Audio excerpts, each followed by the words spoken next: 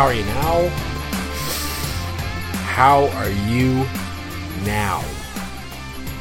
Hope you're doing all right. Hope you're ready for episode 3 of the Bottom 6 Minutes podcast. I am Matt Drake, and I think one thing that we haven't quite mentioned yet on the podcast or any of our podcasts is that Eyes on the Prize is now with the Believe podcast network. We switched it up again as a result of our site, constantly evolving a little bit since we went independent, and we're in a good place now. So we've got a good we've got a good new system for uploading things a little bit quicker. So I think we get on Apple actually a little bit faster. So we're going to get to the recap today of the Montreal Canadiens playing the Minnesota Wild. But first, we do have a sponsor for today's episode, and it's a Texas showdown in the postseason. And BetOnline is your number one source for all your baseball wagering info with up-to-the-minute stats, news, scores, and matchup breakdowns. Get the latest game odds, spreads, and totals for baseball, the NFL, college football, all at your fingertips with BetOnline's real-time updates on statistics, news, and odds. We have everything you need to stay up to speed on each LCS all the way through to the World Series. Head to the website today or use your mobile device to get in on the action. Don't forget to use promo code BELIEVE, BLEAV, to receive your 50% welcome bonus on your first deposit. BetOnline, where the game starts. And the Montreal Canadiens, I think they knew where the game started on Tuesday night. When the game started might have been a little bit of a challenge for them. The first period was, in a word, rough against the Minnesota Wild. Before I get into that, I should mention the lines. We were all expecting, after the injury to Kirby Dach, he's been announced he's going to be out long term. We're not sure exactly how long, but it's going to be a while. And everybody was expecting Josh Anderson to move down to the second line with Alex Newhook and Juraj Slafkovsky, and for Raphael Harvey-Pinard to come all the way up to the top line, and Michael Pizzetta to slot in on the fourth. That's not what they did. As of warm-ups, we realized that they were going with Josh Anderson down on the third line with Sean Monahan and Brendan Gallagher, and they were actually bumping Tanner Pearson up to the second line, which seemed like an odd decision. And look, it was pretty rough at the start of that period, and I do wonder if they hadn't really been practicing with those lines. But I digress. Let's talk about the period. It was kind of weird. It was a little bit back and forth, but the Habs not really able to get much going. And then, of course, they get a power play, and the power play is their downfall in this game.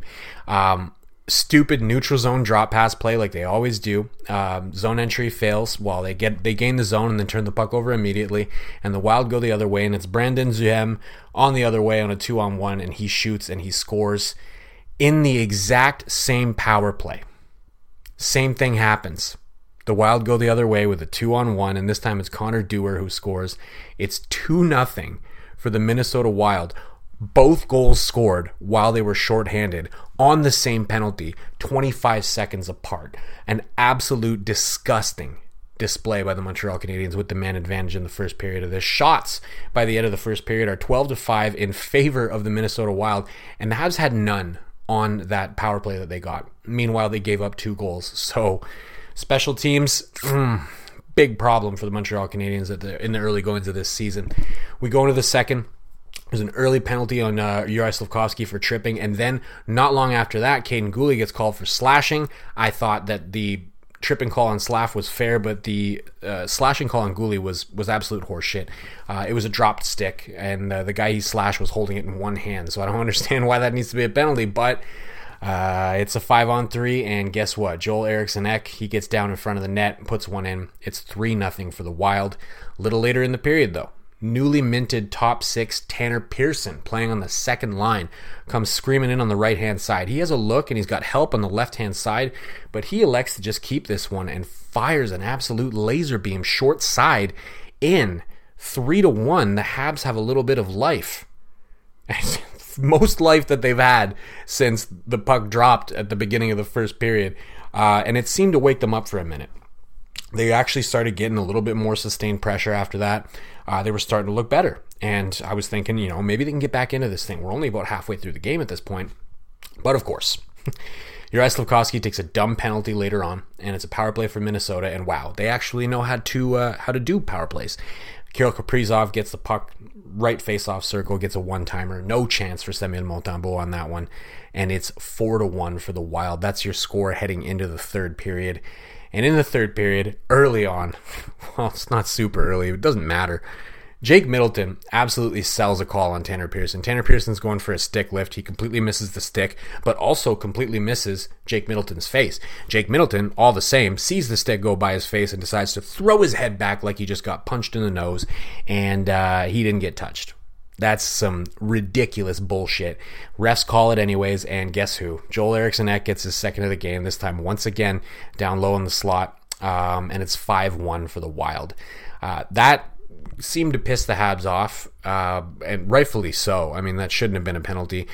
Pearson was letting the refs know right away that he didn't touch him. But, whatever. It is what it is. They got duped, and hopefully they take a look at the replay on that one and, I don't know, maybe take his number down, and next time you don't give him the benefit of the doubt. And the Habs, it did wake them up. Like I said, they started playing a lot better throughout the rest of that third period. A lot of that might have been score effects as well, though. The Minnesota Wild with a 4-goal lead, they're not feeling like they really need to, push too hard, especially considering that they went into this game short-staffed. They went into this game with, I think, 18 skaters. I don't know. They were short. I can't remember exactly how many they dressed, but they were probably a little bit tired and probably feeling like they didn't really need to go for anything. But the Habs were ratcheting up the pressure. It's like they were trying to get some things done there. Late in the game, Michael Pizzetta demolishes former Hab John Merrill, gets into a fight with one of his teammates over it, and feeds him his lunch. That felt kind of good to watch. I'm not gonna lie, it felt kind of good to watch Michael Pizzetta feed somebody his lunch after such a shitty game. And then, guess what? The Habs find themselves on the board again. Cole Caulfield at the point, great line hold, catches it out of midair, puts it down on his stick, fights through a check, and gets it across to David Savard. He puts a perfect pass, cross ice, to Alex Newhook on the back door, and he puts it in. It's 5-2. Do the Montreal Canadiens have some life? No, they don't. Cole Caulfield tried real hard to get one late in the third there when they had a power play as well. Just no dice. I mean, he did everything he could. Marc-André Fleury made some really nice saves against him late in the game. Alex Newhook actually swung another one in the net at the very end of the game, but that did not make it 5-3 because it went in after time was up. So 5-2 is your final in favor of the Minnesota Wild. What a shit sandwich of a game for Montreal Canadiens fans. I do not envy anybody that paid money to be in that building. Those tickets aren't cheap, and they did not give you your money's worth in the slightest if you were in the building. So anybody who's listening that happened to be at that game, I apologize on their behalf. Lord knows they're not going to apologize to you. I apologize on their behalf. How are you now? I hope you're doing all right. I hope those $18 beers didn't break the bank too much for you, and I'm sure you needed quite a few of them to get through that shitty ass game. So kudos to you if you actually managed to make it all the way to the final horn, because I know I don't think I would have. Well, maybe I would. Maybe I would if I paid $150, $200 to go to that thing. I don't know. Anyways, let's get to the silver lining of the night. I think we need to talk about some positives at the very least. And, even in such a shitty game, with the way that I'm trying to look at this team during the rebuild, I can still find some positives. And let's start with Tanner Pearson and his, prospective trade value as we approach, well, we're not really approaching the deadline, but his prospective trade value when the deadline does roll around. Look, he has clearly proven himself as maybe a little bit undervalued, right? Maybe, just maybe, he's a player that Vancouver would have liked to hold on to. I don't know. All I know is that so far this season, he's already got 2 goals. And that's probably 2 more goals than people were expecting him to have 3 games into the season. So, look, it's way too early to sit here and talk about exactly what he'd be able to get back in a trade.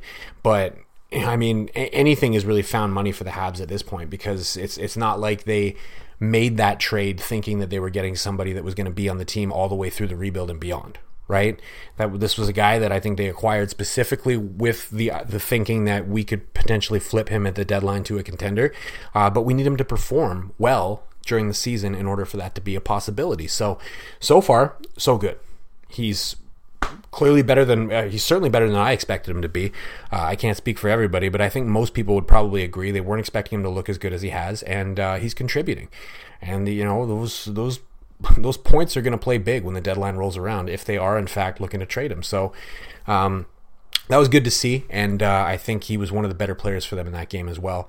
Overall, of course, had to sit in the box and watch the other team score after he didn't even touch the guy with his stick, but we're not going to turn this into a ref rant. The Habs were the victim of themselves in this game, not a victim of the refs. Another silver lining, let's go with Alex Newhook. I think so far he's been a great acquisition. I know tomorrow there's going to be nothing but doom and gloom on Habs Twitter. I know on Habs Eyes on the Prize, I'm sure our comment section is going to have it out about how screwed we are after the Doc injury. And I'm not saying that any of you are wrong, but let's hold off on any criticism of Alex Newhook, because I think he did everything that he could in that game to try and spark the Habs. Even after they went down 2-0, he looked like he was really putting in good effort. And I think he's been a fantastic acquisition so far. So far this season, he's got 3 goals in 3 games. So he's not going to maintain that pace throughout the entire season. It'd be quite amazing if he scored 82 goals and led the team. But look, as horrible as it is to see Doc go down that early in the season with how well he was playing as well, it's still, how do I say this without coming off like an asshole? It's still comforting to know that they've got another potential Doc-esque acquisition in Newhook, where, again, a guy undervalued by his team ends up getting traded out, and maybe he can really come into his own. And if he can do so on a Montreal Canadiens team that has looked pretty futile in a lot of aspects of the game so far this season, it's good news. It's good news. This is a player that might really be able to stick with them through the rebuild and beyond, unlike Tanner Pearson, and someone that I think might be coming into his own here in Montreal. So there's 2 silver linings for you. I guess I probably sounded like an idiot trying to hit a word count on an essay there, because anybody who watched that game knows that there was not a whole lot of positives that you could draw from it. The power play is atrocious. The power play is unforgivably atrocious. I've talked about this before. I'm sure I went on a rant about it during the preseason. The fucking drop pass in the neutral zone, man. They do it every single time. And I've had people point out to me, because I made a tweet about it. I clipped the entire sequence of the first goal against on the power play, and I have people coming back and be like, yeah, you're a fucking idiot. Every team in the NHL does that. Most of them do. They don't do it habitually as their only strategy to traverse the neutral zone on the power play. They don't. And if you think they do, I implore you, go watch another team that's actually good. Go watch, I hate to say this, but go watch the Toronto Maple Leafs. They might do a neutral zone drop pass. If they get 5 power plays, they might do 2 neutral zone drop passes the entire 5 power plays. The Habs do it every single time they have a power play. If they can't set up off the initial draw and the puck gets kicked out or sent all the way down the ice, they do the same thing. They regroup in the neutral zone, one of them drop passes it, and they don't have a Nathan McKinnon or a Connor McDavid that can really back the defense off and make that work. So you need to come up with something else. I had other people on Twitter coming at me and saying, well, what do you want them to do? Go back to dump and chase? I'd rather they go back to dump and chase. At least if they went back to dump and chase, they're putting the puck in deep, and the odds of an odd man rush coming back against you is virtually nil, right? When you got 4 guys in the ice, it's going to be tough for them when you've got everybody's in position to stop them from having any kind of an odd man rush. I would legitimately rather them go back to dump and chase, as rough as that can be to watch. Realistically, what do I want them to do? I want them to come up with some other strategies to gain the zone so that they're not stuck with this stupid drop pass that never works, that's so predictable, and that other teams are probably watching film on them and going, oh, this is what they do every single time? Easy. We're just going to stack that blue line. We're going to wait for them to come, and as soon as that puck carrier crosses the line, we'll have somebody on him, we'll push him to the outside, try to get him up against the wall, freeze him there, kick the puck out, and take it the other way. I mean... It's sickening.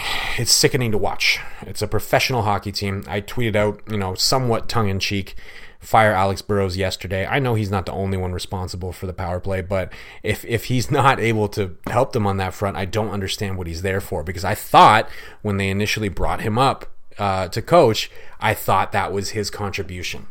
That's what we were all led to believe, is that he was, I don't know, too early in the season to start firing coaches. So let's not go on to that rant.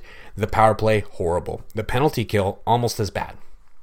Now, there were a few calls in that game that I would charge to the refs, right? The Pearson one, there's a few other ones as well. I don't want to turn this into a ref rant. Like I said, the Habs should not be trying to blame the officials for that loss. They should blame exclusively themselves. But That being said, regardless of whether the calls are the fault of the official or the fault of your player doing something that he's not supposed to do, you have to be able to kill penalties more effectively than that. Look at this game, right? The Habs lose 5-2, and not one of the 5 goals that they allowed were at even strength. All 5 were either shorthanded or on the power play. Your special teams is a significant problem that you need to fix. Of course, it doesn't matter if you do it this year, right? Nobody's expecting you to make the playoffs. You're almost certainly not going to be there. So you don't have to, it's not like a pressing need, but you need to show some progress. We've been talking about this for 3 seasons now. It's not like this is news. The power play sucks. I'm not telling you anything that you haven't heard from me and from other people who follow the team for the last 3 years. It's not that I need to see them be the Leafs. I don't need to see them be the Oilers on the power play. I need to see some progress. I need to see the coaching staff show me that they're able to recognize what's not working and change it. Right now, I'm not seeing that. Right now, I'm seeing them just trying the same thing over and over again and hoping that it produces different results. The definition of insanity. And it's driving me insane watching these games and seeing them do it. And, you know, if for all the fucking people who want to come after people like myself or Scott or anybody else that makes clips and puts them out on Twitter and complains about strategies and goes, well, like you know any better. Is that your answer to everything? It's just, well, they're the professionals. They must know what's right. Is that really? Am I? If I dig through your tweets, am I going to find you criticizing the vaccine and shit too? Aren't they the professionals? Aren't the pharmacists and the doctors and everybody telling you to get the vaccine? I can virtually guarantee I'm going to find you criticizing somebody who's a professional somewhere. Sometimes, if you watch enough of something, particularly a sports team, and you see that the things they're doing aren't working over and over and over and over again, do you really think that the answer is, well, they're the pros, they must know better than me? No. We get to complain. That's kind of part of being a sports fan, is that you get to watch and you get to go, I don't like this. I don't want them to keep doing this. And then you just hope that someday all of your incessant complaining leads to change, even though it probably didn't come directly from your complaining. You know, that's kind of the point of being a sports fan. I don't know what to tell you. So stop getting mad at me on Twitter for saying what I think about the team that I cover. I think I went on a completely different tangent there that was probably not necessary for everybody. Look, to wrap this thing up, that was a shit sandwich of a game, like I already said, and I think that we can probably file this one away. They've got 3 days off coming up. They don't play again until Saturday, so hopefully in those 3 days they figure something out, because it just looked disjointed, even at 5-on-5. I mean, the 5-on-5 play wasn't terrible. It was really special teams that sunk them in that game, but the 5-on-5 wasn't that much better. It was good enough where if they had no penalties on either side, I think this game probably would have been a lot closer, and maybe they even win it. But they got a lot to figure out there, and I think the Doc injury is it's looming as a significant problem for them, because that was certainly, to me, not the optimal lineup. I don't think that worked very well. I think they need to rethink that. They probably need to get some practices in with whatever lineup it is that they're going to go with on Saturday if we're going to see it look any better. And of course, they need to start focusing on the special teams. I know Martin St. Louis mentioned it, and he said that last year they weren't really necessarily looking at the power play as much because they were worried more about the 5-on-5 play, which makes sense. But at some point, you got to look at that and go, well, this is embarrassing. We need to work on that, because it's going to be incredibly important for you once you're actually ready to compete. Please start looking at it. It would bring me so much joy to see them just be average on the power play. I'm not even asking for the moon and the stars here. Just be average. That's going to be it for this one. Before I go on some more rants that nobody wants to listen to, how long are we running right now? We're running almost 20 minutes as of me speaking. So c'est une grosse soirée pour les employés de soutien. We are on Spotify, Google Play, Apple, Megaphone. I'm on Twitter at DrakeMT. Drop me a follow. I would appreciate that very much. This show has been presented to you by Bet Online. Thank you, as always, for listening. And of course, à la prochaine.